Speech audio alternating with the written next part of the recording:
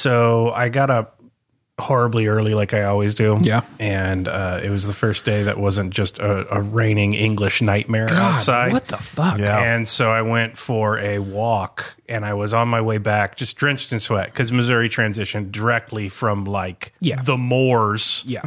to The Sahara.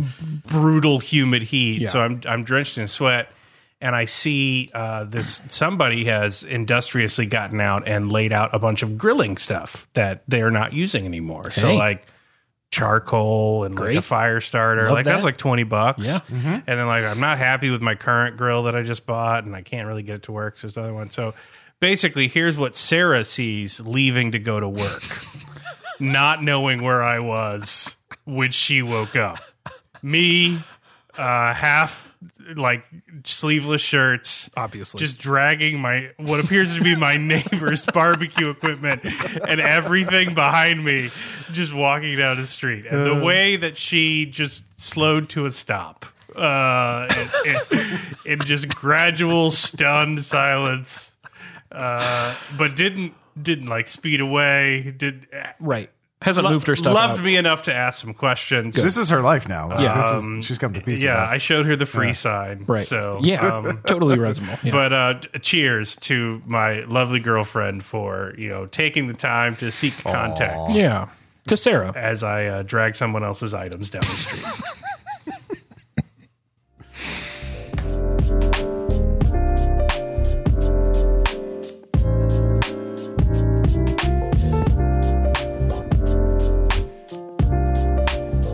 Hey everybody, I'm Caleb. I'm Spencer. And this is the Mix 6, where we drink 6 beers, have 6 conversations, rate them on a 5-point scale, and we'll take some free stuff you leave on your 100%. lawn, depending on the stuff and how close it is to my Whomst amongst house. us is I'm not not. going to drive. I'm probably high already. Yeah. So Yeah, it's a safety problem. I need to drag it back with my hands, my little grabby claws.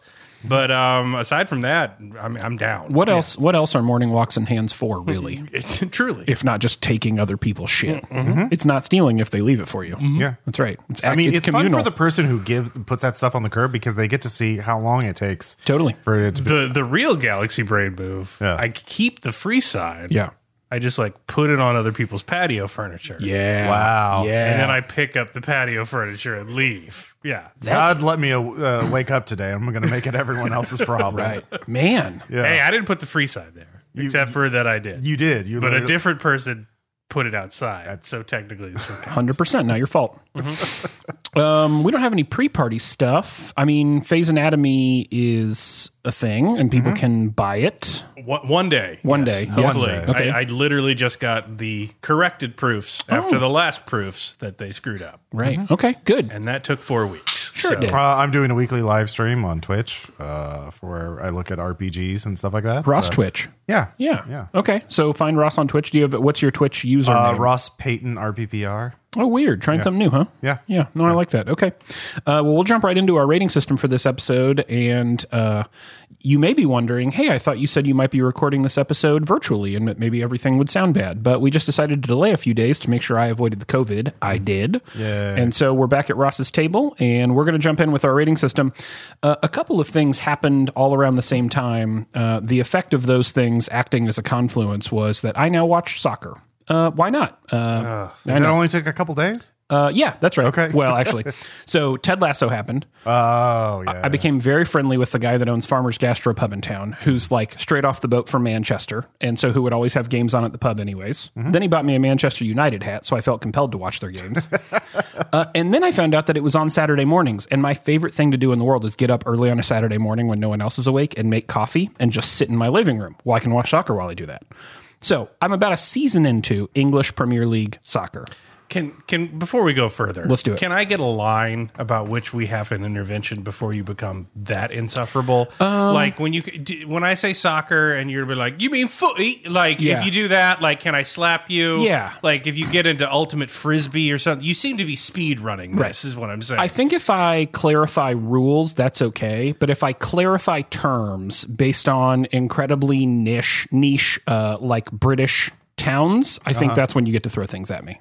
Okay, but between this and the golf thing, it feels like a downward spiral. Oh, it no, feels no, no, like no. an acceleration Well, of I mean, things. to I be don't clear, know. I feel my line for the intervention for me would be if you form a team of hooligans to go vandalize. oh yeah, not doing that. Yeah. Well, if you do that, right. Yo, absolutely throw shit at me. Yeah. Other people's shit, free shit that you paid for. I don't care. The I feel like there's places I'm going to want to get off the boat before then. before the hooligans. Yeah, I feel like there's start dumb breaking windows. Right. Okay, yeah. To be clear about the golf thing, I only go to that Big Shots place, which is a bar with a driving range, which is about the ideal way to golf. And I'm killing it there, by the way. Oh, okay. Yeah. Okay, so we're going to build a rating system. My initial opinions on soccer after nearly a season of watching the English Premier League. So 1 is the stuff that you absolutely loathe. 5 is the stuff that I absolutely really like about soccer.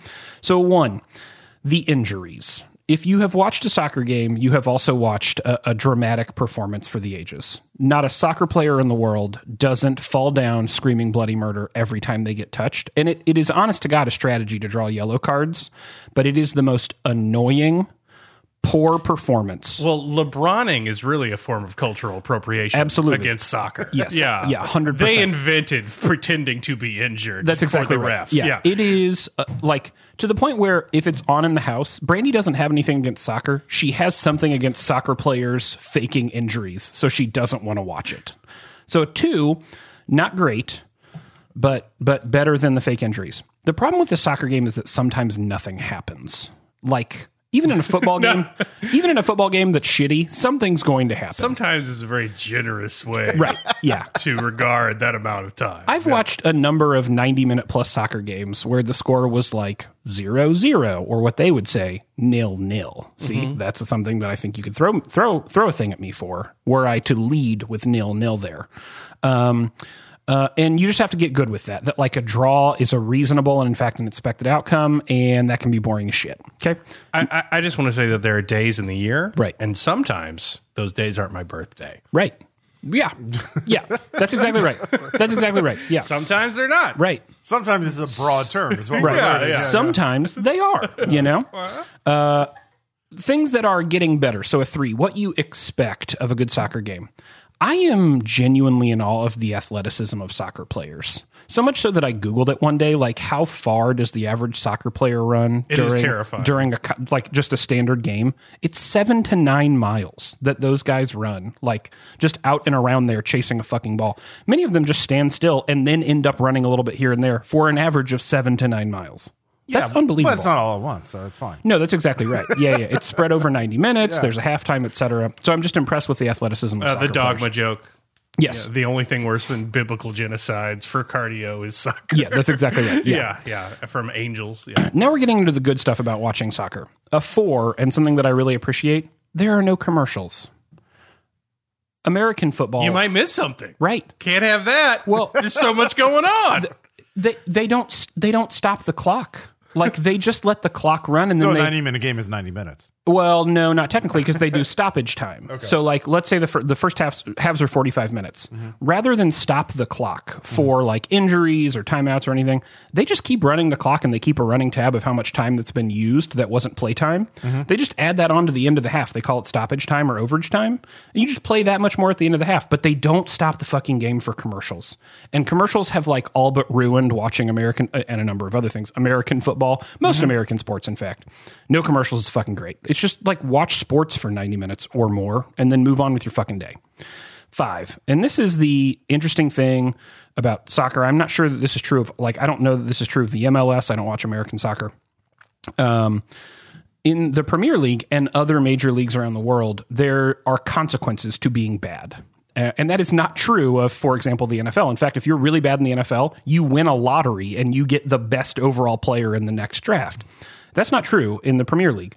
The bottom 3 teams in the Premier League every season get kicked out of the fucking Premier League into a lower league, and then they have to win their way back up to the Premier League again. That's great. I mean, like, that's how fucking sports should be. It's competitive. There are consequences to losing. There are consequences to winning. And I appreciate that it creates a sense of stake because games, even at the bottom of the table, among teams who really aren't that good, are meaningful games because it begs the question who's getting booted and who's getting brought up from a different league. It makes the whole thing interesting. Whereas at the end of the NFL season, unless you're the top 8 teams or whatever and you're actually vying for playoff positioning, most of those games don't fucking matter anymore. And it keeps every game interesting to the end of the season. It's a long fucking season. So kudos to the EPL and a variety of other leagues that do promotion and relegation. It's a good idea. I wish more American sports would sack up a little bit and get good with the idea that you know, the Cleveland Browns and or the Jacksonville Jaguars probably shouldn't be in the NFL anymore. So with that, we're going to grab some beer and we'll be right back.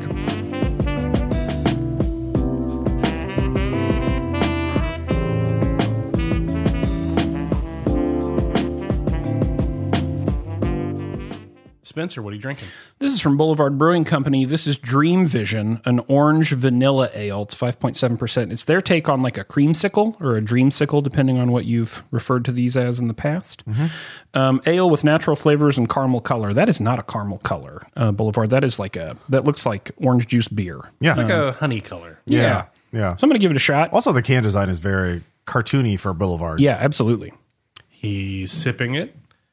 It does have the sort of barbershop swirl on the can, but orange. Fuck yes. He finished. Well, that was a face. Fuck yes. That was a face of contentment. Fuck yes. That beer. It's really nice. I don't know that I've ever had a beer that tastes like this. I've had orange juice that tastes like this. Yeah. It tastes like it's on nitro almost. It does. Yeah. It's not like hypercarbonated. It's real fucking smooth. Yeah. A lot of orange. You do get the vanilla. I don't get the vanilla in the back. I kind of get it in the middle. I definitely taste vanilla in there. Yeah. It's not, there's not much. The back finish is more like beer than the rest of the drink. It's heavy on orange on the front. Yeah.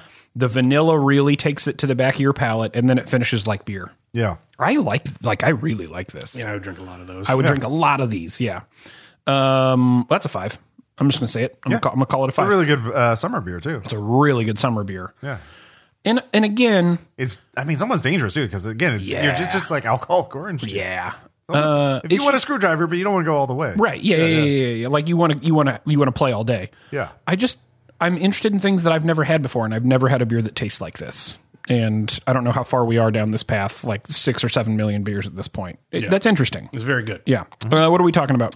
We're talking about in Dissecting Our Fun and a Ready Player Drunk Fusion, a game that I recently finished on Switch, which I think is pretty interesting, called Citizen Sleeper. I have heard so much about Citizen Sleeper. Yeah, so I bring it up in a Dissecting Our Fun thing because it's basically a board game. Like, it's me if I had to design a video game, in that, like, holy shit, I do not know what I am doing. I could just write paragraphs of stuff. So what if you lay the paragraphs out on a map and you had to roll dice to get to the paragraphs? Like, it's me designing a video game. Yeah. So the basic premise is that you are a sleeper, meaning that AI cannot be made sentient in this universe. So what they do for robotic workers in like vacuum is they just copy people, and then they erase all your memories before you were there. So it's kind of like Severance, only you're a robot slave. Severance.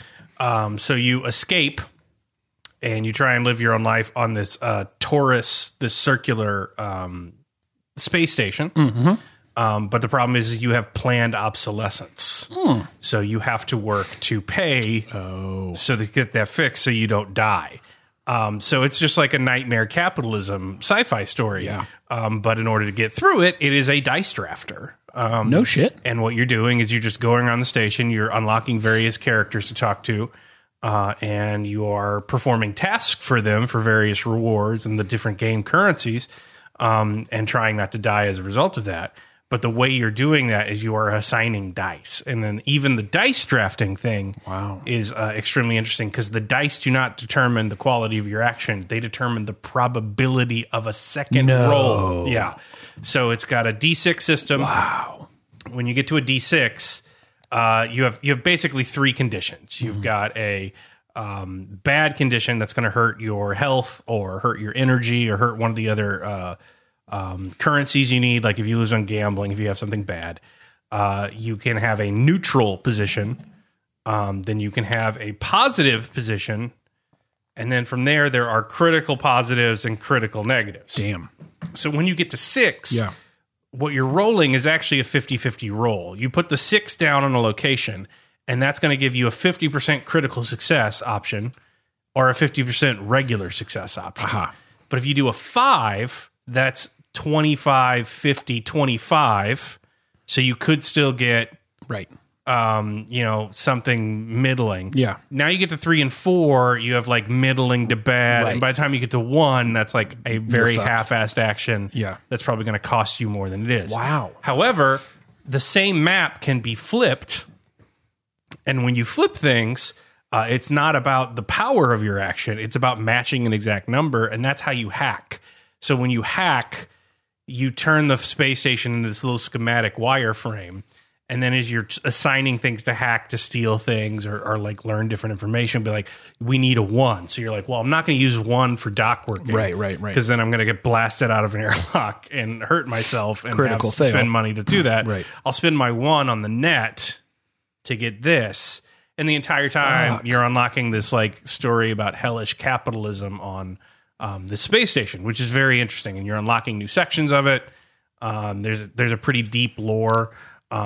So basically it's an RPG that plays itself for you. It's a lot more like a visual novel. Yeah, I am into this.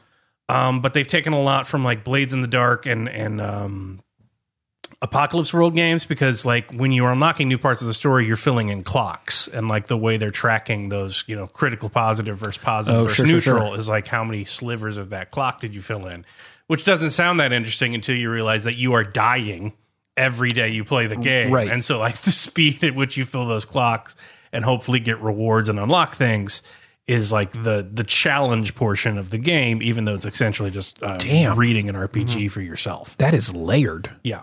They've got a really interesting character progression system. They give you +1s or +2s based on your dice roll. Yeah. But the way they do it is that like once you unlock a +1, the only way to get to a +2 is you unlock like this special ability that unlocks for you forever. Okay. So it's like +1 in endurance, but then to do that, it's like photovoltaic. And then it's like, okay, if you need energy, you don't have to eat food.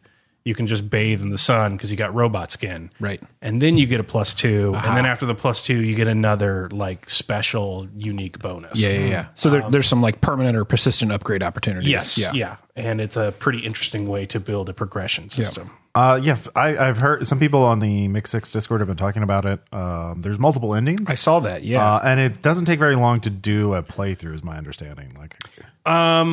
Yeah, I beat it in a couple days, but it's like all I was doing. I was pretty obsessed with it. Okay. So I was playing it when we were like watching movies and stuff. Yeah. Yeah. And then there are multiple endings, but the thing is the multiple endings are usually opt-in, opt-out. Like at one point, I unlocked a submission with this mercenary who ended up coming back to the station, and I'd done work for another character. Yeah. And they both decided like, fuck off and get out of here. And like you have an ending where you can be like, just go with them. And if you don't take it, the credits roll, and then you're back on the station and you keep playing. Like, well, you stayed on the station, game keeps going. Okay. And then so I played again and again and again, and then I unlocked a different ending. Yeah. It's like, go with them. And I'm like, I don't want to go with them. And so Right. the credits rolled, and I stayed on the station and I kept playing. And I eventually got to like a final one, and I did choose to do that you ending. did But the like, fucking- I don't know what would have happened if I just kept playing. Like, yeah. Huh. So yeah, there are multiple endings, but they seem to be like linearly stacked. Like take this way out, or take this way out, or take this Have way you out. found that in exploring, new or alternative endings, you're unlocking more, finding more parts of the gameplay that you hadn't found, or that are like interesting, or you get more depth, or whatever? There is a moment where the gameplay kind of caps out, but like that's the thing. I then hit another ending and it didn't overstay its welcome. The only reason I kept playing is because I had more story stuff, and when I stopped, it's like I didn't have any more story stuff unlocked, and I didn't think I'd get it. Right. But I found it interesting in that like it's an RPG that has multi endings, but since the endings are sort of linearly stacked like that, and it is a visual novel, come on, Right. How much do you want to replay that? Totally. You can do multiple ending runs because you're not starting over every Right. time. Yeah. You're like, okay, well, Keep you didn't going. do that. Keep going. Yeah. I appreciate that. Yeah. Yeah. Huh. As someone who has kind of avoided some of those like visual novel games, although a number of them have been put in front of me and they all look very interesting, this one sounds like it has enough interactivity and interesting choice mechanic that I might get into it. It's reading a book with a dice drafter to turn pages Yeah. instead of pages. I kind of and especially on the Switch, like that's the way to play that. It is a toilet game. Like there's a pause button. I'm not sure why. Right. Like there's never anything time constrained. Never anything like graphically animated. It's either pictures of who you're talking to or pictures of the big ring space station. That's it. It's just a book you have to play a game to unlock. Yeah. I'm pretty interested in it. And I did see on the Discord a few folks that were like kind of going through some of the endings. I also saw a few folks that were like, I went through like 4 or 5 endings. I don't need any more. Like, I'm good. I get the game. I think it was very well written. Yeah. I'm sure you can find them all on YouTube. But like, I will say, if you have Microsoft Game Pass, it's on there. Oh, okay. For Xbox and PC. So, that's good to know. Yeah. So you don't even have to like buy it per se. That's true. I would definitely buy it. Like if they made more games like this, I'd be a much happier man. Like, and I never remember this fucking game. You brought it over, I don't know, somewhere in the middle of the pandemic, probably. Dice drafting game, multiple different colored dice, and like green dice and pink dice, and Coimbra.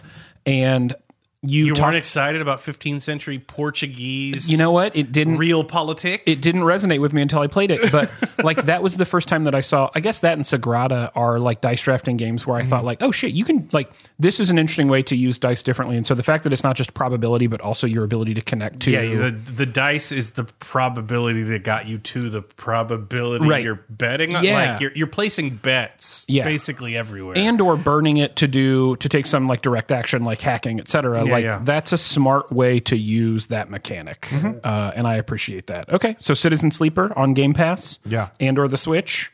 Sounds like it comes highly recommended from one Caleb Stokes. And with that, we're going to grab more beer. We'll be right back.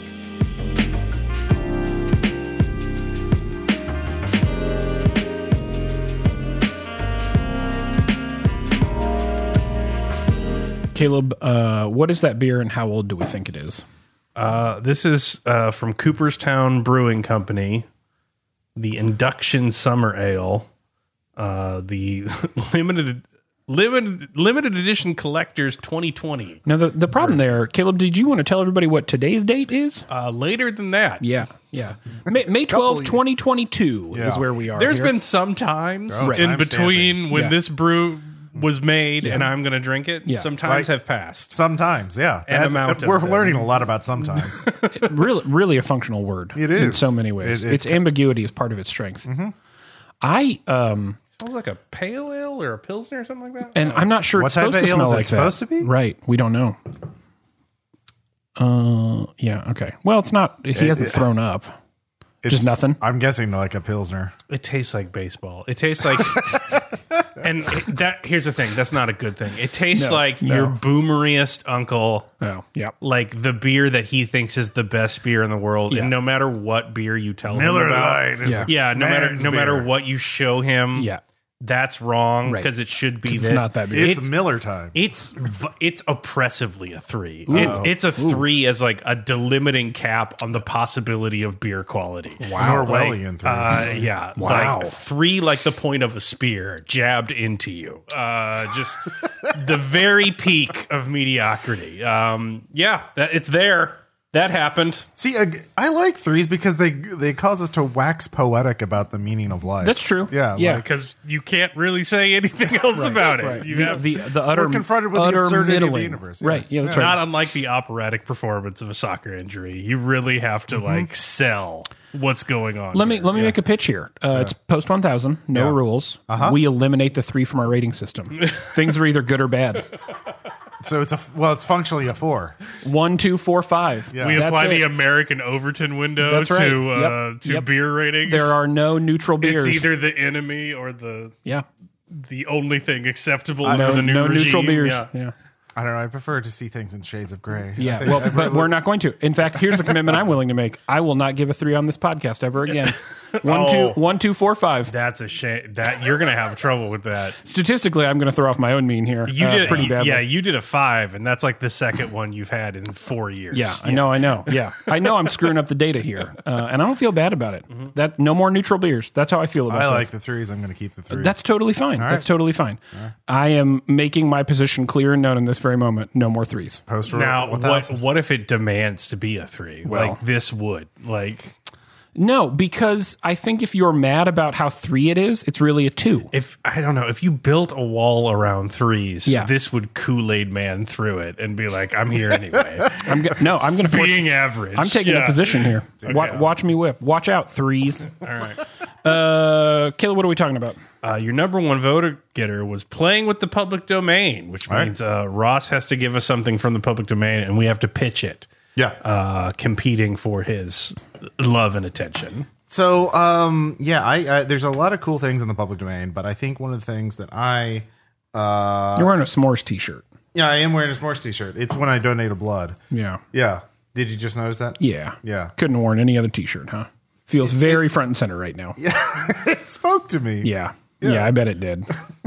Okay, keep going. Someone eating s'mores with blood would be like Oh my God. your version of a everyone's turning into lizards. Yes. Yeah. Fear and loathing trip. Yeah. That's exactly right. You just, it's like the number 20. Oh, your fingers are so sticky. Yeah. Oh my God. So I think I'm really curious to see how both of you would approach. The source material in question is going to be Varney the Vampire, a Victorian era serialized gothic horror story from 1845 to 1847. It is 667,000 words. God, they missed an opportunity there. Yeah, 232 chapters.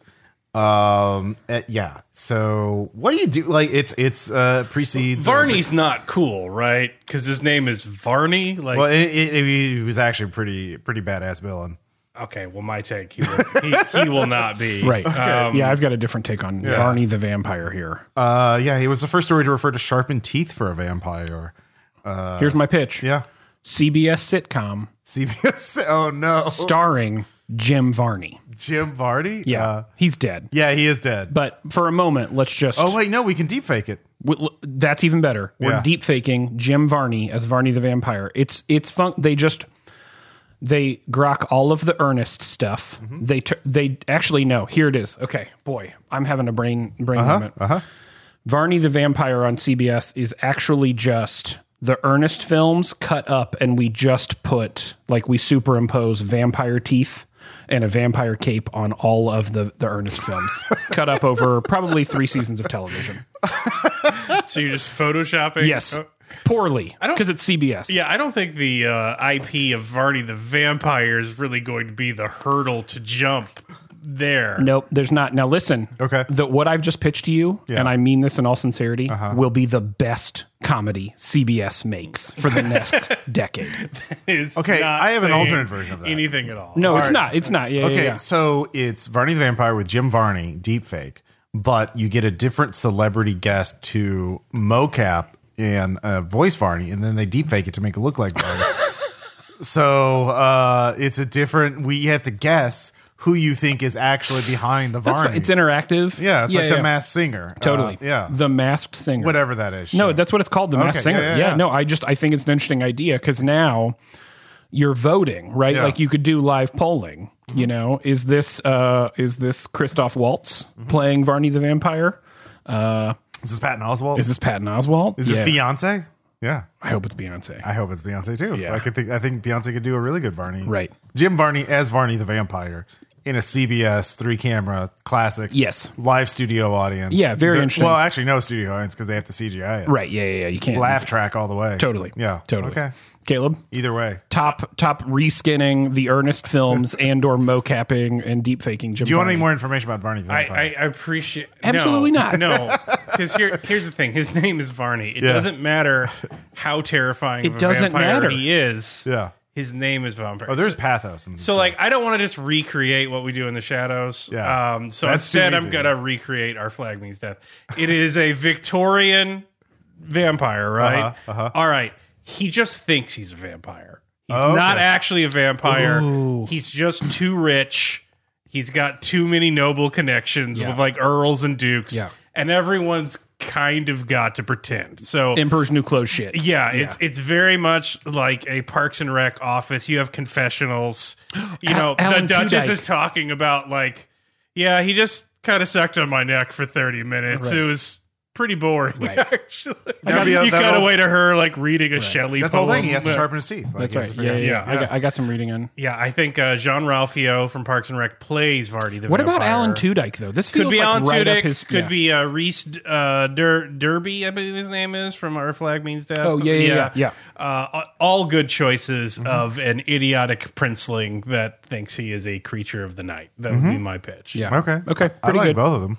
I'm kind of surprised neither of you chose like, oh no, we're going to HBO Prestige show it. It's going to be just called V, and it's going to be. I don't think we can make I've seen another True show Blood. called V. Yeah. Right. Oh, I think okay. we're out of V. Where are you gonna go with vampires on HBO beyond True Blood? Ooh, like how, no, but let's how do rip- you go off further Right. up that cliff? Let's riff on that. Yeah. We'll call it V Card. It's like a teen drama, and he's a high school student who's a vampire who's also trying to deal with the everyday perils of being a All the schooler. high school vampires are played by 35-year-old actors. exactly right. playing Yeah. 216-year-old we can bring in other vampires. Victoria villains. We can bring in Jack the Ripper, 100%. like his rival. 100%. Yeah. We got a whole Spring Hill Jack. Yeah, Yeah. Sherlock Holmes could be in the mix. Yeah, I mean, we could really start to like build a DC-esque character A universe. VCU.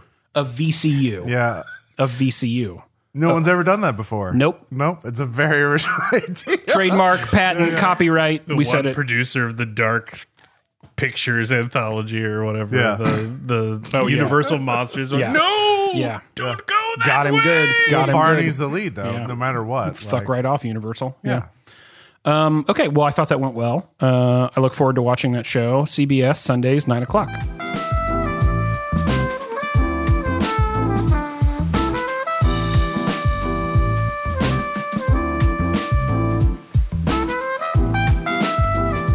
Producer Ross, what are you drinking? Spencer was so kind to bring in some Hello. Cali Squeeze. This is a California brewery that I'm Firestone Walker is the name of the brewery, and Oh, we've had a okay. number of their beers. Okay, Yeah, okay. this is like their light Hefeweizen line. Yeah. Yeah. This is a Hefeweizen. It's called Tropical POG, which is pineapple, orange, guava. Passion fruit, orange guava, I think. passion fruit. Yeah, Okay, so they've got 3 Cali Squeeze lines out. This one, mango and blood orange. And the blood orange one is like the summer beer for me. And they've got it on draft a couple places in town now, but I like the tropical one too. Yeah. I can definitely smell the guava, the very fruity kind of nose. to it. Yeah, and Drink again, the pug. yeah, guava is terrible, and I think it's important to say that out loud. Ross no into that. Too much guava? Yeah. Yeah. Yeah. Yep. Nasty kind of aftertaste to it. Kind of watered down too. Like there's not much fruit to it. I definitely don't taste the orange. I mean, compared to the last little, Well, Dream Vision is orange juice. Yeah. Right. It's very watery, and a bit of a like nasty kind of Boo. aftertaste. Did not go well. It's not, No threes. well, no, this is legitimately a 2. Okay, great. Yeah. I'll take it. You know why? Yeah. One side of the line or the other. Yeah. No fence sitters here. Absolutely. I would have given it a 3 if it deserved a 3, but this does not deserve a 3. My suggestion is that no. I love how you get bored and just make up an issue to be fanatical about. Yeah, 100%. Just yeah. like I have now decided. I will gotta believe keep life this spicy. unto death. Yeah, absolutely. Yeah. For now, I'm really mad about 3s. Honestly, the next time I sit at this table, I will have forgotten all about the declaration I made today, and I will probably give out multiple 3s. Yeah. Hey, we're in the jukebox in the back / armchair director. It's a fusion. It's a thing we do around here. Ethan Fizette suggests recently, I found out that Zack Snyder directed music videos for Soul Asylum. In the spirit of that pairing, what other directors can we pair with musical artists? James Cameron and Creed? Wes Anderson and Coal Chamber? So I think the bit here is we need to name a director and then name a band that they direct a music video for. Here's the thing: as a millennial, I can tell you this is how we used to pick directors. It is. Very literally. Before you found like a kid with a short film on YouTube and gave him $700 million to make a superhero film, Right. which then drove him insane. Yeah. That's the current But model. before that, Before that, it used to be you just did a few music videos and then you got moved. Yeah, absolutely. Spike Jones, yeah. Yeah. Michelle Gondry. Yeah. So we know this can be done, and we know this can be done well. Totally. So I am very interested in how badly it can be done. Oh, I would assume very. So that is my pitch. Do they have to be current artists? Well, Creed isn't, so I guess not. I would say Soul Asylum. I would say it's still performing. They don't have to like be putting it like Still performing. Okay. yeah. All right. All like right. All right. I don't want to do like no dead artists, no Yeah. people who are clearly retired. Got never. it. Like someone who would want to make a music video. Okay. Yeah. A band that would want to have a music Or video. a solo artist. Got it. Yeah. Okay. All right. Okay. So let's start with the director. Well, I know what I want to do. get in there. Because it's going to be short. Yep. So it'll be relatively painless to watch. Yep. And also hilarious. Yep. I want to see Catherine Bigelow try to direct any music video by Rage Against the Machine. I think it would be absolutely hilarious to take the DOD funded, like straight from the CIA's mouth. Yeah. creator of Zero Dark 30, and have her try and shoot literally anything.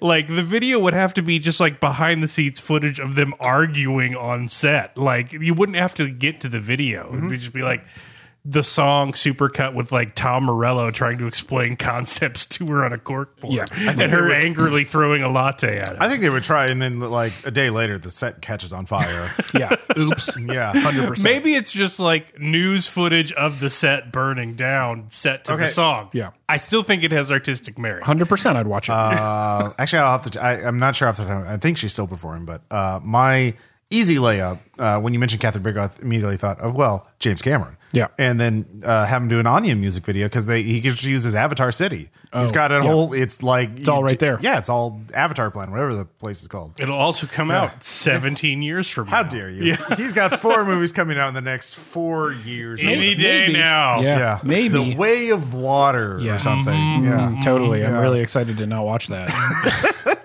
Man, if it bombs, it's going to be so... It's not going to bomb. It's not. Based No, on it won't bomb Yeah. is the problem. That's Yeah. the problem. It Yeah. won't bomb. Yeah. It'll be huge. It'll be huge. If it does, though, he did build a city for it. He did which build is- the scene. That's why you should make music videos there. Right. Like Totally. Yeah. He's already got the whole set. Exactly. Yeah. Anya can sing about nature. Zip and code. plants. Yeah. I would also want to make a music video in Rapture or whatever the fuck exactly. he's doing down there. Exactly. Yeah, absolutely.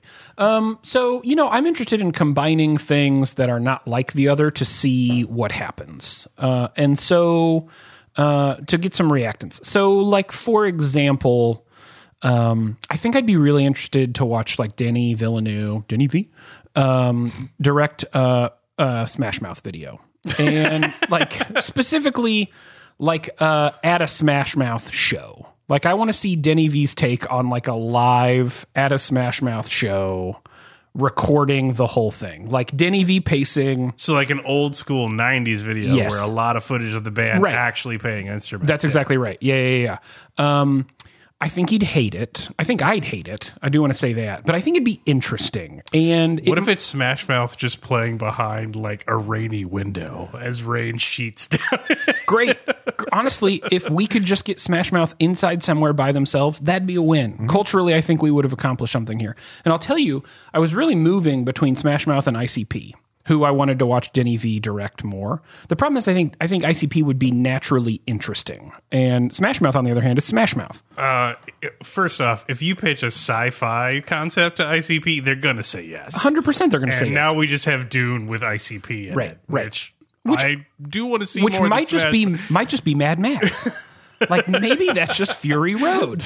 Yeah. I like your math on this. Right. Dune plus ICP equals Mad Max. Okay. And on that note, George Miller directing an ICP video feels like it would be just right up. I mean, George alley. Miller also did Happy Feet. He can do anything. Like, He can do Happy Thing. Yeah, literally. He could anything. do. He could make a great music video of any artist. Yeah, guitar. well, yeah, George Miller is also like might be the least interesting choice. He's like, well, I don't know, it's going to be competent of whatever genre Yeah. you just told him to do. well, unless it inspires him. But yeah. Yeah. Well, But good news. I don't think ICP is going to. Okay. Yeah. I have another. Get in there. Okay.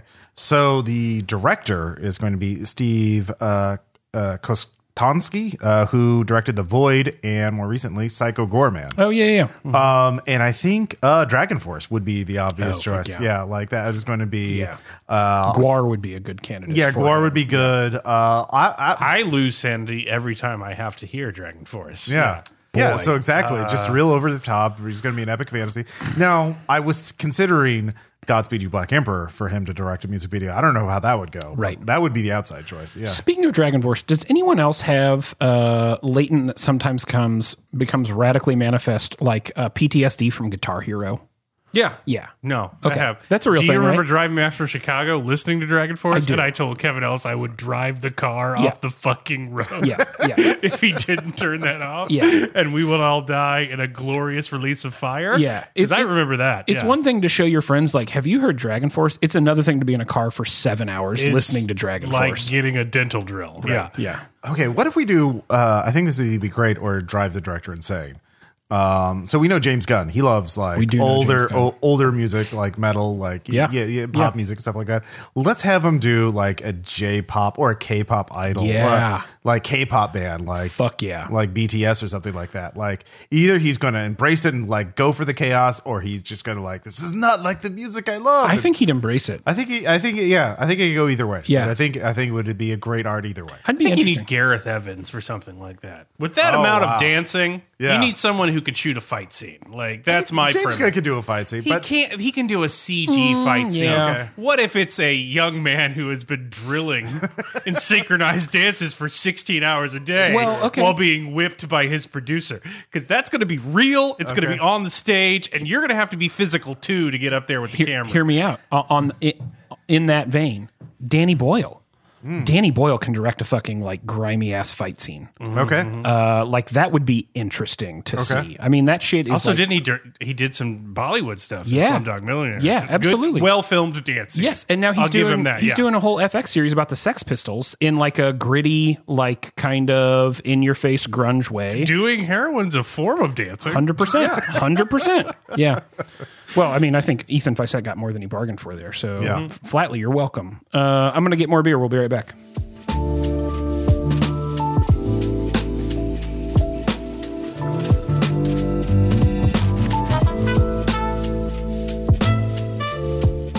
Spencer, what are you drinking? So, spoiler, I've had this beer. In fact, we had this beer a couple of weeks ago. It's from Prairie Artisan Ales, which, typically, great news, this is the peanut butter and jelly squeeze. It's a sour ale with blackberry, blueberry, boysenberry, dry roasted peanuts, and peanut butter. I'm going to be honest, last time I had this beer, I didn't like it. But we had one left in the fridge, and we try different beers on this podcast, so I brought it with me. I mean, that might have been a bad one that you had originally. Could have been. Yeah, probably. not. I thought it was okay. Here's pairings. Don't recommend. Yeah. You drink it with Emo's Pizza, but that's what we had around. So Right. Provel and a peanut butter and jelly sandwich. You don't want not that. actually what you want together. So there's definitely some peanut butter to it on the back. Well, maybe more the roasted peanuts. Yeah, the dry roasted for me really overpowers the Yes, peanut butter, that- which was part of my issue. Yeah, that's part of the problem is that you get a lot of dry roasted peanut on the back. I think that this beer would be better were it not a sour, and I don't say that often about beers. Most beers are made better by being sour. Yeah. I think that If your peanut butter jelly sandwich is sour, something's gone wrong. yeah, exactly. Yeah. And so I think like the beer we had earlier, the Orange Vision from Boulevard. They just made an ale and they put vanilla and they put orange in it. And it was delicious. Yeah. I think had you put something more akin to grapes, jelly flavors, and peanut butter together, I think that'd be delicious. But instead, the boysenberry, the kind of tart sour berries on the front, followed by roasted peanuts, it just doesn't work. And since I don't give 3s anymore, not that I'd give this a 3 anyways, it's a 2 for me. One thing we might talk about is that it's happened a few times and not nearly often enough to be something that would be like a trend, like IPAs and stuff. But like maybe it's starting to be a trend. Don't make that a sour. Exactly. Like I think that's happened a couple times on the show, not nearly as much as it could, Yes. considering how popular sours are now. Yeah.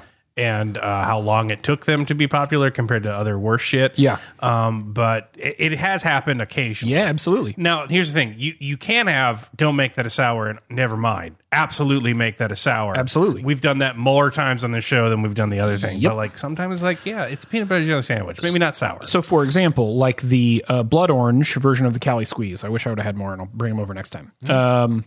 I'm glad they didn't make a blood orange sour. It's really good as a Hefeweizen. It's juicy. It tastes like blood orange juice, and then there's a little beer on the back end. That's great. Well, with blood orange as a forward sour, you don't taste blood orange. Right, You exactly. taste sour. You taste sour. Yeah, Right, that yeah. is now tinted red. Right. Yeah. So this was just don't do that. You've got good stuff in there. Just put it in something else, and I think we'd be better here. But anyways, Prairie hits more than they miss. And with that, we're into Ask Mixed 6, and Stephen Lee, the GOAT asks, boy, this is a big one.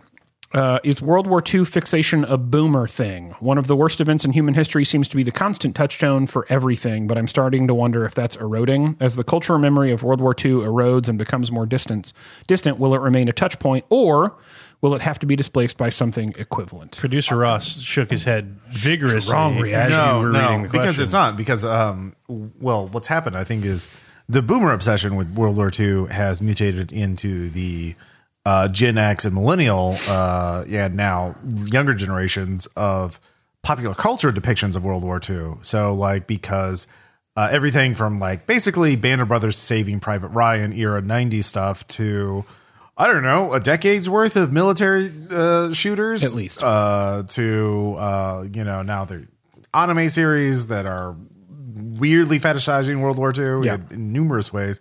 It's become its own, like, it exists independently of its historical context. We're fans of the World War II cinematic universe. Exactly. That really is it. It is kind of like a public domain. History is the equivalent of the public domain that anybody can reference it and make use of it. And so it is the last time you can have a big modern war without World War III, and people liked making military stories. And boy, don't they? I completely agree with producer Ross. I think it comes from like different needs culturally, but I do think it has shifted in that regard. Absolutely. I think like the boomer obsession is like the older History Channel type, like, yes, what was Rommel eating on this day, and like all this other what was shit. Churchill thinking here? What kind of suit did he wear? Who's his tailor? I think they served different purposes though. And I think you still see some of it carried down generationally, but I'm interested to see what you have to say about this, having read all that Kenneth Burke and like Rhetoric of Hitler's Motives and stuff. Yeah. And I know it's about communication, right? But I'm only really talking about that as a communicative idea. Right. Like I'm not talking about World War II as an event. Right. Because I don't think anybody is. No. I think they're talking about World War II to fit a narrative or explain why they have a narrative. Yeah. And I think that's always been the case. It's what it makes possible for you as a content creator or consumer. Yeah. So I think boomers, I think the idea of World War II is largely liberatory. America was the good guy. Mm-hmm. And as Vonnegut said, the tragedy of World War II was that American was the good guy. Right, it was the just war. It was the thing you needed to do to stop the Nazis. And he said that blew up all of the other terrible shit that happened on every side because it was a war. It blew up all of the historical motivations for that. But by the time you got to it, there were people with concentration camps and people trying to stop it. And the narrative is just too strong and too simple. And as he said, that is the narrative that is going to feed young men into old men's wars for the rest of time. And he was absolutely right about that. I think that's what that served for the boomers because you are experiencing a greater basic standard of wealth than any human beings that have ever existed in history and likely ever will again.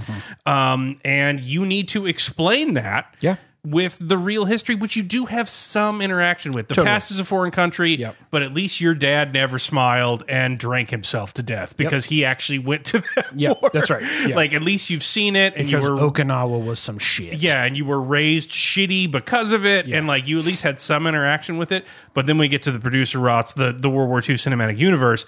I think it's serving entirely different generational stories right now. I think it's used a lot by the right to dismiss Nazism is because, well, no, these don't have the uniforms on. Well, I think also, these are different. There's also the storytelling thing. I think World War II now serves the same purpose culturally as the Western did. Yes, the Wild Wild West. Like the Western has disappeared, but now it is a backdrop in which to tell any kind of story you want to. Yeah. And it's just economical. Everyone understands the reference points. Yeah. If you're making a movie, there's costumes and props and all this other shit. Totally. Everyone understands it. Everyone's speaking English. The stakes are already high. The stakes are already high. You don't have to explain anything. You can do dramas. You can do comedies. You can do horror, like Overlord. Rife for holodeck episodes. Yes. Yeah. Holodeck episodes. Totally. Yeah. Like, and so I think that would be interesting thesis to test is like, the Western went from being like 40% of all movies ever made to like 0.5% of movies all made. Yeah. And now, like, what is World War II? Has World War II replaced the role that the Western used? Yeah, that's interesting. Yeah. Totally. I don't think it's nearly as ubiquitous as it was during the studio system. But it is up there for certain. 100%. Yeah. But yeah, I think that it's just a different narrative. Yeah. Like for everyone now. Well, I think to your point, the transition. So like it becomes a useful frame for media and content for the people past the boomers. I also think, and like maybe this is just like a bad take on my part. Lord knows I've had plenty. I get a sense that like there's a characteristic of Boomer that is knowledge for knowledge's sake is power, and World War II is an event that is ripe for knowing things, being able to talk about what happened when, being able to read books about very specific battles, why something happened, why when, something what occurred. somebody was thinking when they decided to do. When, yeah, but boomers generally, I think, like the idea of anything that they could stock a library around, and you can stock a library around World War II. In fact, there are many, and. So I think for not my mom, who does not talk about, well, I don't know that my mom and I have ever talked about World War II outside of the context of her dad was in World War II. And it's used as an explanation for why my grandpa was the way my grandpa was. Yeah, a foreign country, but not that far away Right. when you had to deal with the PTSD raising you. Right. And for my grandpa, who, had a heavy hand in raising me or early in my life, he talked about the war a little when I was a kid and a lot more as I got older, but generally as a way of what he thought was like maybe imparting some wisdom or saying, like, here's how to think about this thing. Mm-hmm. Of course, the reason he thought about it that way is because someone shot at him. Mm-hmm. And so, that really didn't resonate with a 10-year-old, you know what I mean? And now I look back on it and I go, well, I've not been shot at, but like, I guess I get where that was coming from. But yeah, I think it'll always be a thing for boomers. I think it'll always be a thing, but it'll be a thing for different reasons. Yeah, like I think we're already transitioning out of what you would recognize as the boomer fixation. 100%, like, yeah. Even it's about remixing and recontextualizing. Well, most of my reaction to World War II is now, I don't want to say reactionary as in like I'm pro crazy people, but reactions against people talking about World War II. Yes. And I think that's even stronger for Generation Z. Oh, yeah. Because we see that narrative purpose of World War II that is still trotted out all the fucking time in our gerontocracy. Yep. And it's like 9/11 patriotism, but somehow more insidious. Yeah, even more hollow. Yeah. Like you see like the New York Times being like, look at this guy who says he's a Nazi, but he wears a hoodie. Right. Yeah. He doesn't even have knee-high boots. Right. How is that possible? Yeah, totally. Fascism's definitely not a thing that existed before Nazism before that, or anywhere else. Yeah. Like you see that sort of like NYT editorial, the call is coming from inside the house, Nazi bullshit. And it stops being like, the History Channel's on. Mm-hmm. That's cute for dad kind of thing. Right. Like, you see it trotted out every time a Republican wants to do any bullshit, horrible thing. Yeah. Anytime we want to fund the American military. You saw it trotted out for the Ukraine Twitter shit. Like, my favorite take on Ukraine was like people, the second who started, like, telling you how to stop a tank because they read a book, because they read Ambrose Bierce or something. They read, like, Easy Company. I'm like, they haven't done anything to tanks since World War II. Yeah. There's no advantages there. Just or cover your sock in oil and throw it at the tracks. The other Ukraine World War II take I saw was, well, we've seen this before. This is what Hitler did, right? Like, I just want a little bit more of this land. And so, of course, that's because what Hitler did in World War II, that's what Putin's doing. So we have to respond appropriately. And also, like, it will be that successful when it turns out you can't do what Hitler did because that's a 80-year-old military tactic. Yeah, and things change. Like, I feel like there's a reaction against it, and that's only going to get stronger. Totally. So, like, I think Stephen Lee's eye rolling kind of implied in the question. Right. I think it's going to get worse, but I don't think it's gone now. I don't think it's gone as a narrative. I think it's just getting a counter reaction and antithesis. I mean, it is. It has kind of been worn out. I think it's interesting to look at the time when World War II media became really popular in at least the current version, Saving Private Ryan, etc. That was the 90s when we didn't have a war to fight anymore. We didn't have an enemy, and we were looking for like, we need a more moral justification for being America and being the policeman of the world and the leading force of good, blah, blah, blah. That's, what we're, and so Spielberg and these other people wanted to do that. And then, of course, 9/11 rolled around a couple of years later. Yeah, you're right. That is sort of the split. Half were just like, we're going to keep making movies about Russians, even though it doesn't make sense. And the other half were like, going back to the Nazis. Mm-hmm. Yeah. And ever since then, it's been like, I think that's the thing, is it's getting too threadbare as like a propaganda. We are the victors and we deserve 100% everything what we do because we were the good guys this one time. Yeah. So, look what we did. Yeah. Mm-hmm. Great question, Stephen Lee, as always. And with that, we're going to grab more beer. We'll be right back.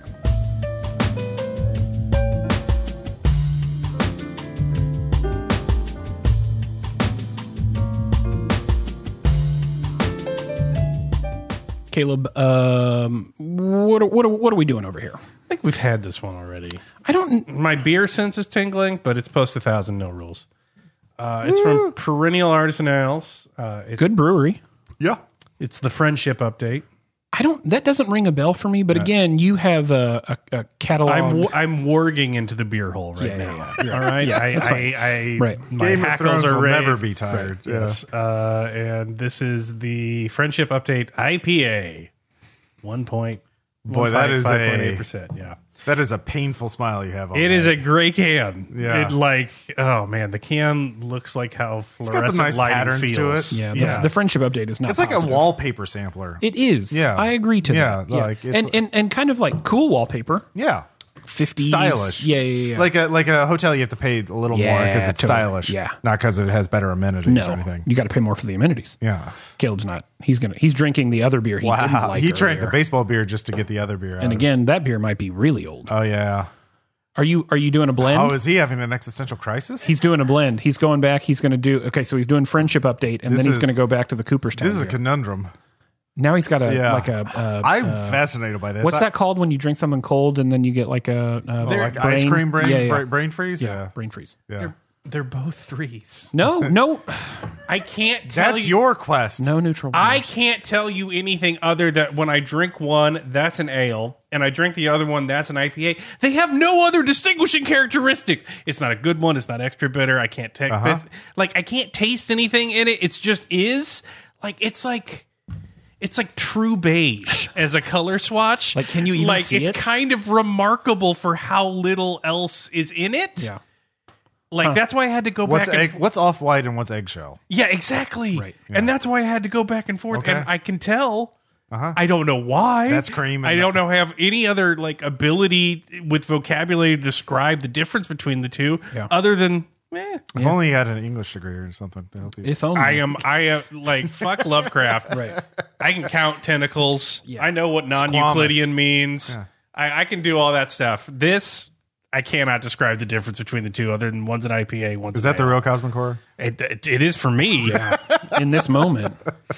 So it's a 3 then. Yeah. Well, Yeah. that's disappointing. More into Binger. I want to talk about Moon Knight. Did you watch Moon Knight yet? Not yet. I've been watching. I've watched all of it. Yeah. Okay. Yeah. Okay. Can we spoil? Can we Yeah, spoiler? fine, Okay. Yeah. Good. Are you really? Yeah. Yeah, I mean, right, it's Moon Knight. Yeah. I have stronger opinions on Moon Knight than I thought I would when I originally wrote, in the wow. doc, Moon Knight, yay or nay. I would love to hear a strong opinion about Moon Knight. Great. Because again, Yeah.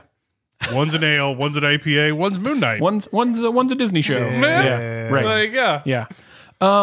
So I was willfully ignorant of the Moon Knight comics, other than the comics have been. There's some really good Moon Knight. yeah. Other than they Is it existed. Charlie Houston? Was that the? Warren Ellis did some that were really good. Back- yeah. I thought Charlie Houston is. There's probably. I think there's some too. Yeah. There's been several writers. So I was familiar with, knew that Moon Knight was a thing. Yeah. End of Moon Knight depth. So once we really started to get into the Moon Knight series, I thought, oh, well, this is interesting. I'm kind of interested in this. And Moon Knight, first off, Oscar Isaac, I would watch him do literally anything. Sure. And he was Exactly. unexpected. They knew that. As Yeah. expected. Totally wonderful. I thought the first couple episodes of Moon Knight were interesting because it felt like Marvel taking a little bit of a risk in that it wasn't just like a person who had money had become a superhero, but there was this kind of deep, meaningful reason that this thing was true, and it was kind of unclear what that reason was. And then about episode 3 or 4, you get into the deep trauma that that character has encountered, and how his multiple personalities, which have probably made him the way that he is today, are really protection mechanisms for the life that he was living. All of that I found very good television, and B, flatly different for Marvel. I was surprised that Marvel was to the point where you almost watched a woman beat her child in that show. I was surprised. This feels like Marvel's kind of pushing, especially on Disney Plus, by the way. So I was very interested in what Moon Knight was doing. And then as we got to the finale, episode 6, I said out loud to a coworker, I really, really hope after unpacking and opening up all of that emotional childhood trauma and really exploring why Mark and Steven are these different characters and why they exist and how Moon Knight solves a problem there, I really hope they don't do like a Matrix-esque, like superheroes fighting at the end of the show. And then What if it was a kaiju battle? with Matrix-esque, the two of them flying around fighting in the air in the background. Yeah, it's a Marvel show. It's a Marvel show. And I got to be honest, It's always like, going to end in a fight. yeah, it's going to end in a fight. And I thought the finale was like a good Marvel show finale. I thought they'd worked really hard for the previous five episodes to not set up a Marvel show finale. And then they tried to fit into the course of about 48 minutes all of the Marvel stuff they hadn't done in the previous 5 episodes. And then they were like, show's over. Oh, by the way, there's another personality. Maybe we'll see you later. Yeah. It's what it sounds like what WandaVision did. Well, the To a degree. Yeah. I'm too cynical, obviously. Yeah. But the TV-ness of About it, Disney? Yeah. the TV-ness of Yes, it all bleeds through to me. And like, it doesn't look cheap because Disney can't do cheap Right. by any metric Yeah. of human beings. But Disney can do cheap for Disney. Yeah. And that's every Disney streaming show. So like, you've got Hawkeye. Yeah. You've got these great young actors that are like new to the scene, and you've got these wonderful people who are going in there, but you're not paying the Marvel rates because it's either the first time they've been in Marvel, Right. or they're Jeremy Renner, Right. So like that's okay to make, and then it's just an action show, so you do that. You've got to pay Oscar Isaac post Star Wars money. Right. Holy fuck, how are we going to do this?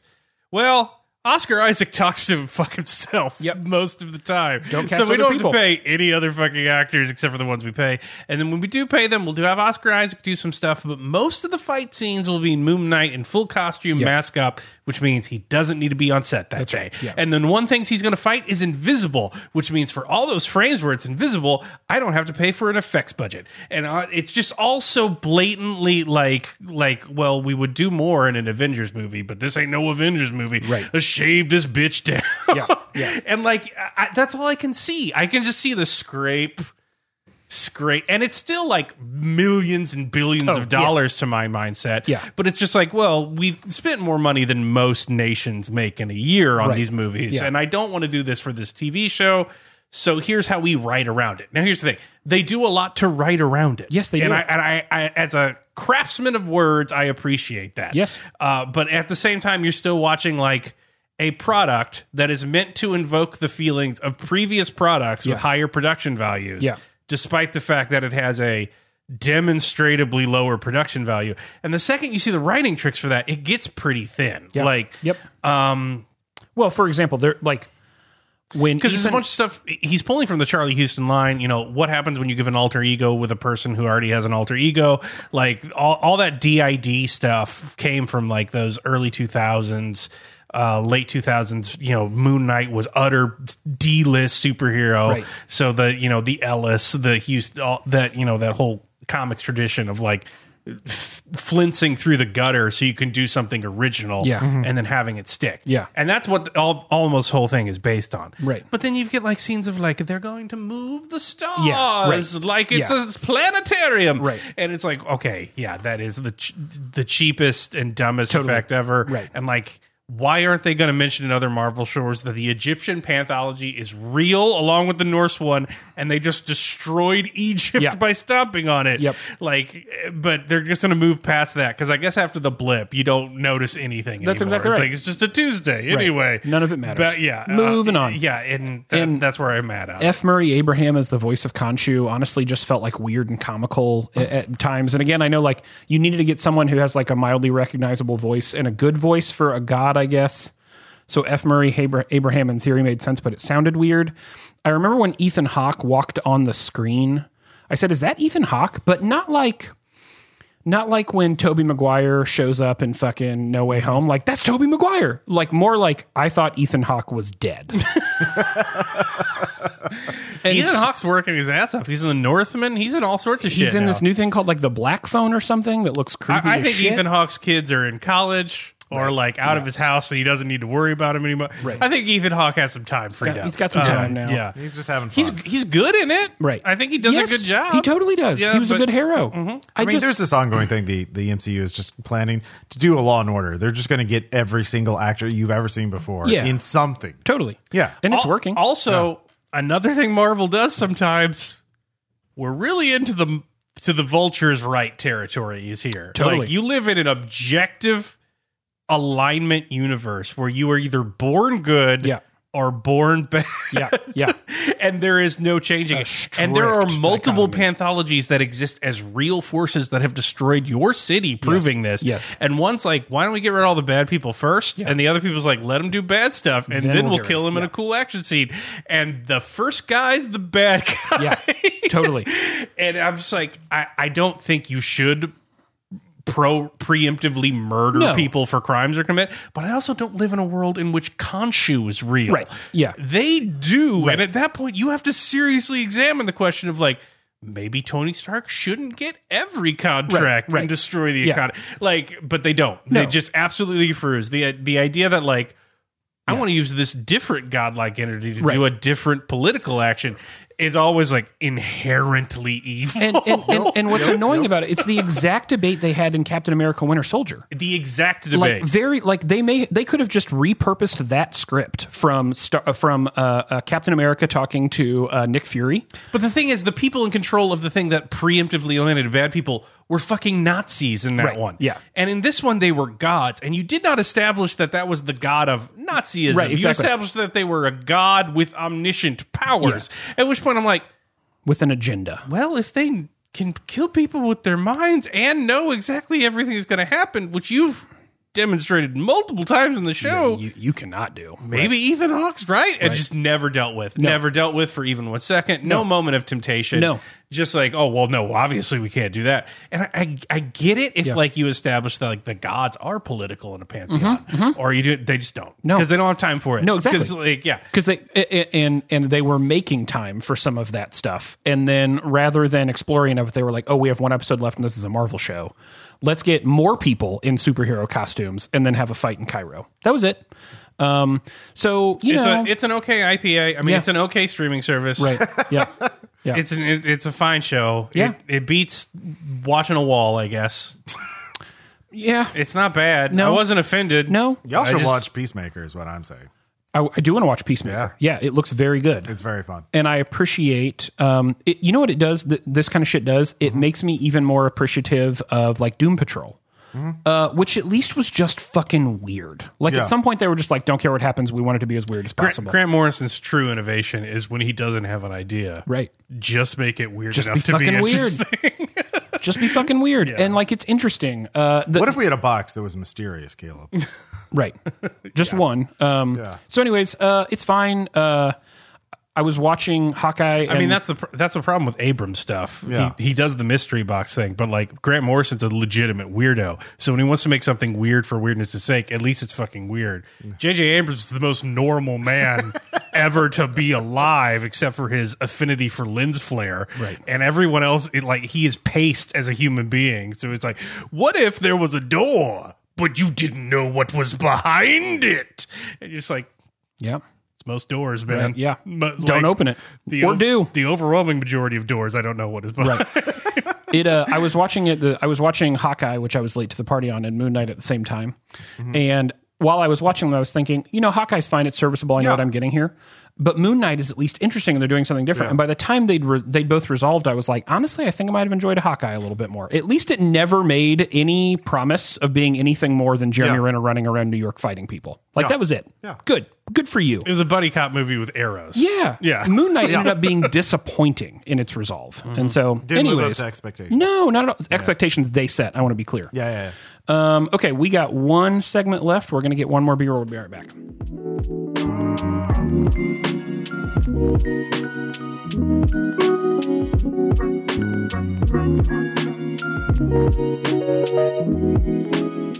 Producer Ross, what are you drinking? That tiny microbrewery, you might say, Goose Island, Oh, yes. has an IPA called Neon Bear Hug, and it has a neon bear with sunglasses on. Yep. It is a 7% Can IPA. confirm. America's first goose-owned brewery. Yes, yeah. But not the last. I have sunglasses. God willing. Prescription sunglasses in that I need to go pick up. Thanks for saying that out loud, Producer Ross. Okay. My first pair of prescription sunglasses ever. Nice. About to be 36. Are they're not the ones that like go from light to dark? No, not transitions. I'm not that old yet. Okay. Yeah. What if you got the really big ones? You just put them over. Your Yeah. glasses. I thought about it because it's a lot cheaper. Yeah. I'll tell you that. Yeah. I actually like this. I think this is one of my, an IPA that I actually like.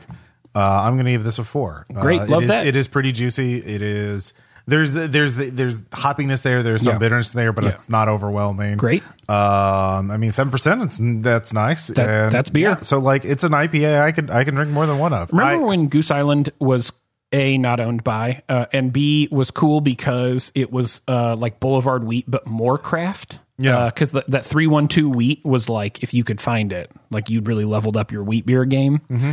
And then they released an IPA, and at the time I drank IPAs, and I was like, this is living. Like Goose Island beer. Come to find out, it was never all that. The craft renaissance really is like the craft renaissance, because the depth of your knowledge and the speed at which it increases really is just like year one. Yeah. Did you know there was a color called blue? Right. Like year 4, Sistine Chapel. Right. Like it's very much that level of descent. Yeah. Somebody commented to me the other day, Newcastle is the best, worst beer you've ever had. And I was like, what do you mean? They were like, the first time you have a Newcastle, when you're exploring new beer, you think it's the coolest thing ever. Then you have any other new beer, and Newcastle is awful. I mean, like, damn. that's so true. Like, for me, that was Sequench. Like, yes. Yeah, exactly. Yeah, there was Sequench in this house a lot for a while. Yeah, I love Sequench. And now I don't know if I could have one. Right, totally. Yeah. Don't worry, I got you covered. Right. He'll fuck up a Sequench. I mean, if given a free Sequench, I would drink it. What's the other, not Sequench, there was another like lime salty goza maybe that you had in this house for a while that you were big into. The Margarita one. From fucking Cigar City. Yeah. That one was good. Margarita yeah. Goza slaps though. Yeah. Like still. Yeah. So that was another one I liked. Yeah. But those are the only two off the top of my head. Stone? Didn't Stone have wasn't there a Stone beer you kept in your fridge for a while? You drank a lot of Stone IPA. I did drink a lot No, that of was Stone. you. I never liked Stone. Drank the shit out of I it. hate their IPA. I do too. Arrogant Bastard is like, I guess it's a pale That was ale. my introduction to Stone. I was like, nope. Yeah. No, when you were in Kansas City, there was a period which I only know you through Facebook, Yes. and pretty much every picture had a Stone in it. I was into it. Yeah. But again, Stone felt like the evolution past Goose Island, which felt like the evolution past Boulevard. And to be fair to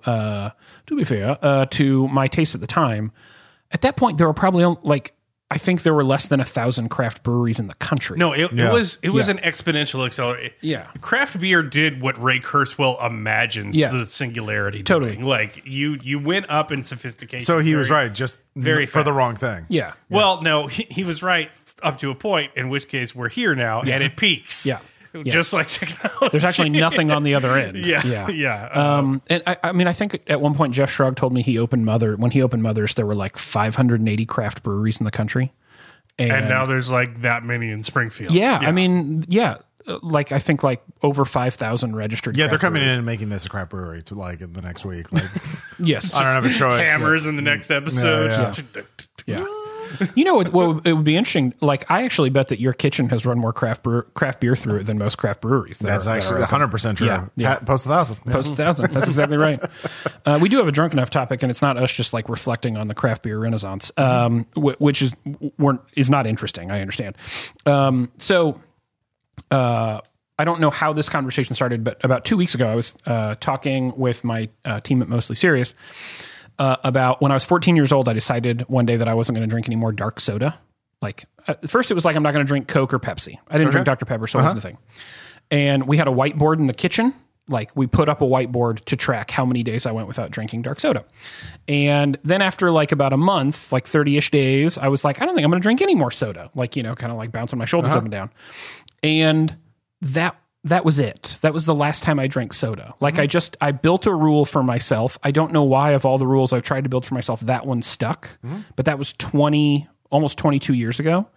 And I just don't drink soda. Like at some point it wasn't even a question.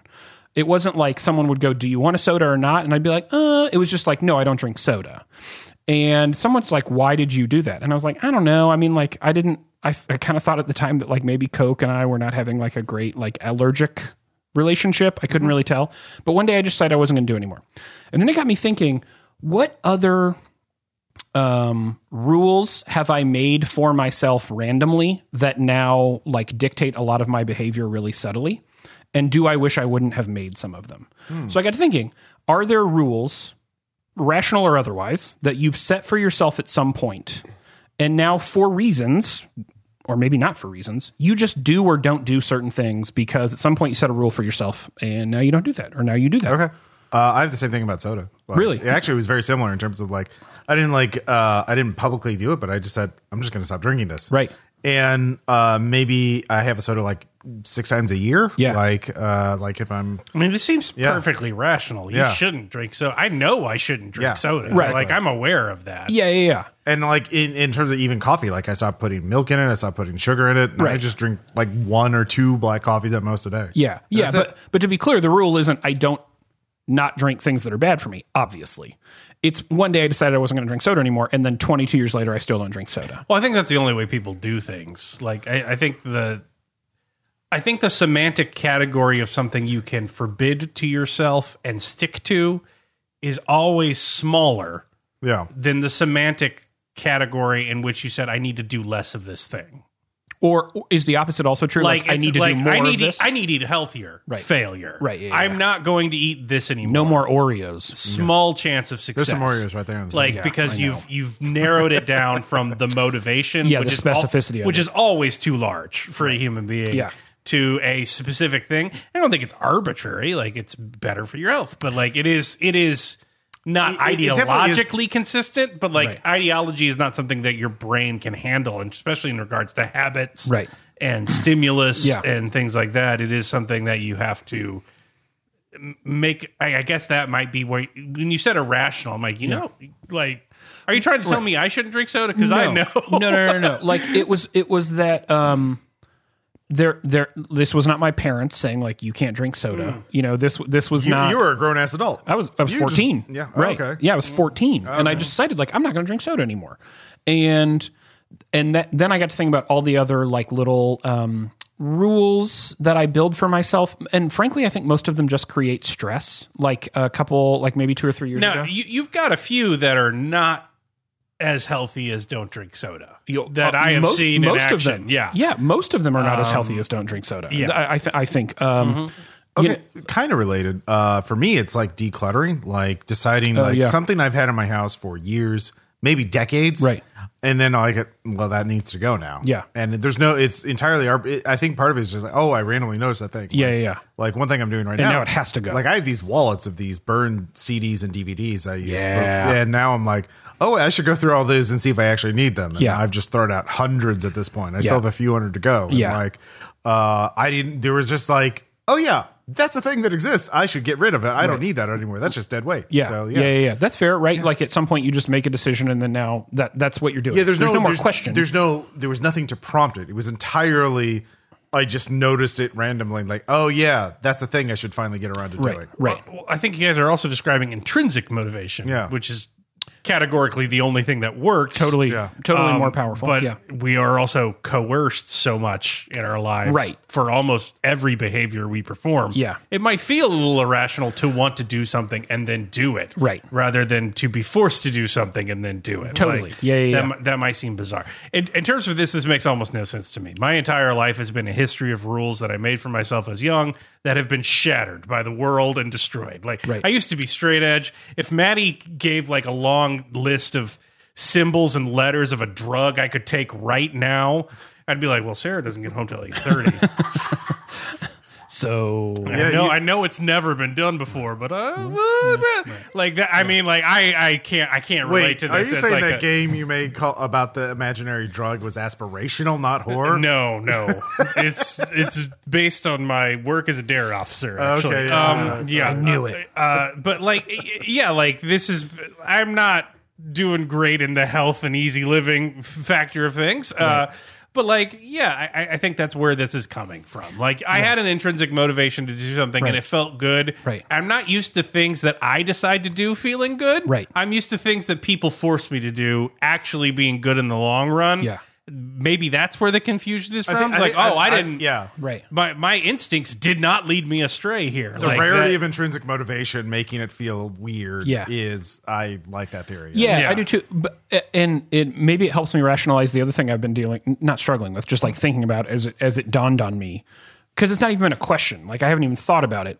A long time ago, I decided I was going to, drink beer and bourbon and, less a long time ago, mezcal. And at no point in my head did I go, well, if you're going to drink a bunch of that crap, you could drink soda too. That never entered into the calculus. Oh, I mean, that's the nature of cognitive dissonance. Right. So it's just not on the table. The majority of cognitive dissonance is just choosing not to have it. Like, well, I'm not going to alter that set. Right. That set's there. Totally. It's settled. Yeah. Like, leave it alone. You don't drink soda, man.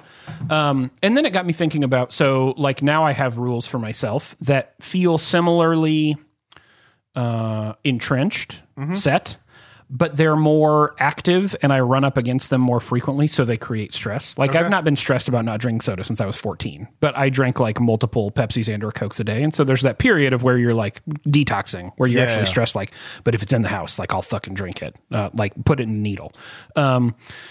Like for example, work out 2 times a week.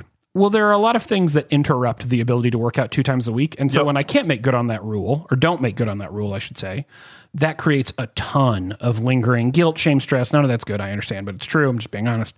I am curious if I were to follow on with that rule for 14 years, which is where we are on the soda thing, 22 years, which is where we are on the soda thing. Jesus Christ.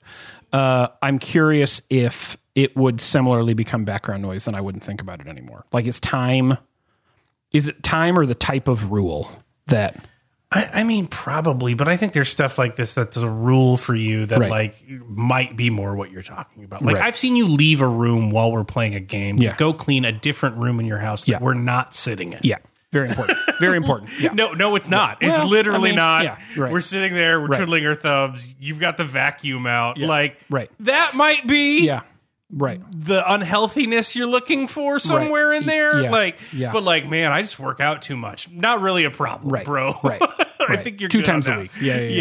Yeah, exactly. You know what I'm saying? Like, I mean, we all get like superstitions or taboos or just like odd little things that we do. Yeah, I don't think any of your health stuff is approaching neurosis yet. Right. Yeah. Right. And I have a different problem than that, and I recognize that fully, and it might be weird to hear me say this kind of stuff, but like from the outside, I can't see that side of things. Right. Yeah. Now, when I've I've been high for 96 days straight. You got more? Right. Like that's different. I recognize I'm not looking at that. Like I understand I'm not being a holier than thou here, but like the whole like I've got too many sacred pillars and tablets that I refuse to profane. Yeah. Like I've generally been happier every time I started to profane some tablets. Like I'm actively seeking more tablets to profane. To piss on. Yeah. The whole like I have a system and I stick to it. I think that is something more people are envious of. Yeah. Than like, oh, I'm worried about the fact that I made myself a code and stuck to it. Yeah. You know what I mean? Yeah. Maybe. I like that take. I mean, at least makes me feel a little better, momentarily. I think it's just weird to want to do something and then be able to do it. Yeah. I think that is one of the rarest experiences in modern society. Yeah. I think it feels like legitimately off-putting when that just happens. Right. Yeah. I mean, at one point my garage was so cluttered I couldn't get a car in it. Right. I spent months cleaning it up. No one told me to do. I just did it. Right. And then like at the end I was like, oh, I could fit a car in here. Yeah. Great. And now you have a car. And now I have a car. Yeah. But even then, I think a lot of this is pandemic too. I think a lot of people in the pandemic were like, I got time. What do I do with time? Right. And then there was like a moment of terror. What do I do That with time? holy shit, what do I do with time? And then they do something and they're just like, well, I went insane. Right. I went insane and painted pictures all during the pandemic. Right. Like some freak. Right. Like a weird feral animal painting watercolors. That's interesting. And I'm just like, what? What? You did a thing you wanted to do? Like that dovetailed into a conversation I had with Burke on Night Clerk Radio, plug for that, but where we talked about how there's this urge in culture that if you aren't like anything you do that isn't monetizable in some way feels wrong. Yeah. Like you are a fool for wanting to make music if you're not going to be a professional musician. Yeah. You're a fool for getting into athletics if you're not going to be a professional athlete. Yeah. The idea of painting a picture surely for the pleasure of the act of it, not even what you create at the end, feels antithetical to your life. Like what are you doing? And creates this sort of existential crisis. Yeah, totally. And it's like maybe there's some sort of structural problem with society society that is causing us to feel these weird feelings. Couldn't possibly be a name for that. Yeah, but like the idea of like painting for the aesthetic pleasure of painting, Right. Is fine. Yeah. like and good. I guess like I don't know. You use a gun in Destiny just because you like it, but Yeah. it's suboptimal for PvP. Right, yeah. Like I don't. I feel like that's a dumb comparison, but I Right. feel like that's the comparison most Right. people make. Because if in I'm their going to head. do this, I want to do it the way I enjoy I'm it. doing this. I recognize the ways in which it is suboptimal. Yeah. I also don't care because I want to do it anyway. right. And that always feels weird, even when like it's suboptimal because it's better for my health. Right. Yeah. Because my health is not the number one priority in any of these In this systems game, in right. which I exist. Totally. Like, yeah, like I think that's just where a lot of people are at on this. Yeah. Russ, I think your point is so something a couple days ago I sat down and I was like, I want to write. I've talked often about my desire to be a writer on the show. And then I immediately started thinking about, well, if I write this, like, what do I do with it? You know? Exactly. And then it struck me like, quit putting pressure on yourself to be a writer and just enjoy writing. Those are different things. And I had the time of my life for an hour. You know what I mean? Not even sure what I wrote, to be totally honest. Just sat down and started typing.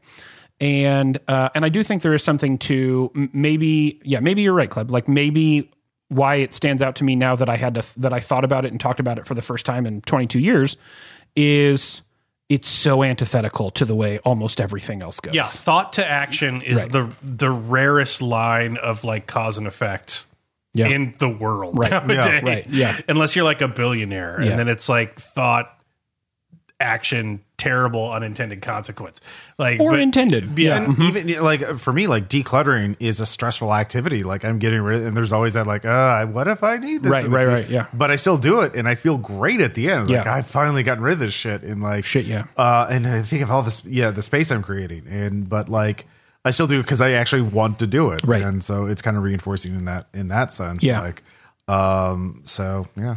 Hey, if you've got rules, conventions, whatever that you haven't thought about for a while, but now they have some odd push and pull on your life, happy to hear about them in the Discord.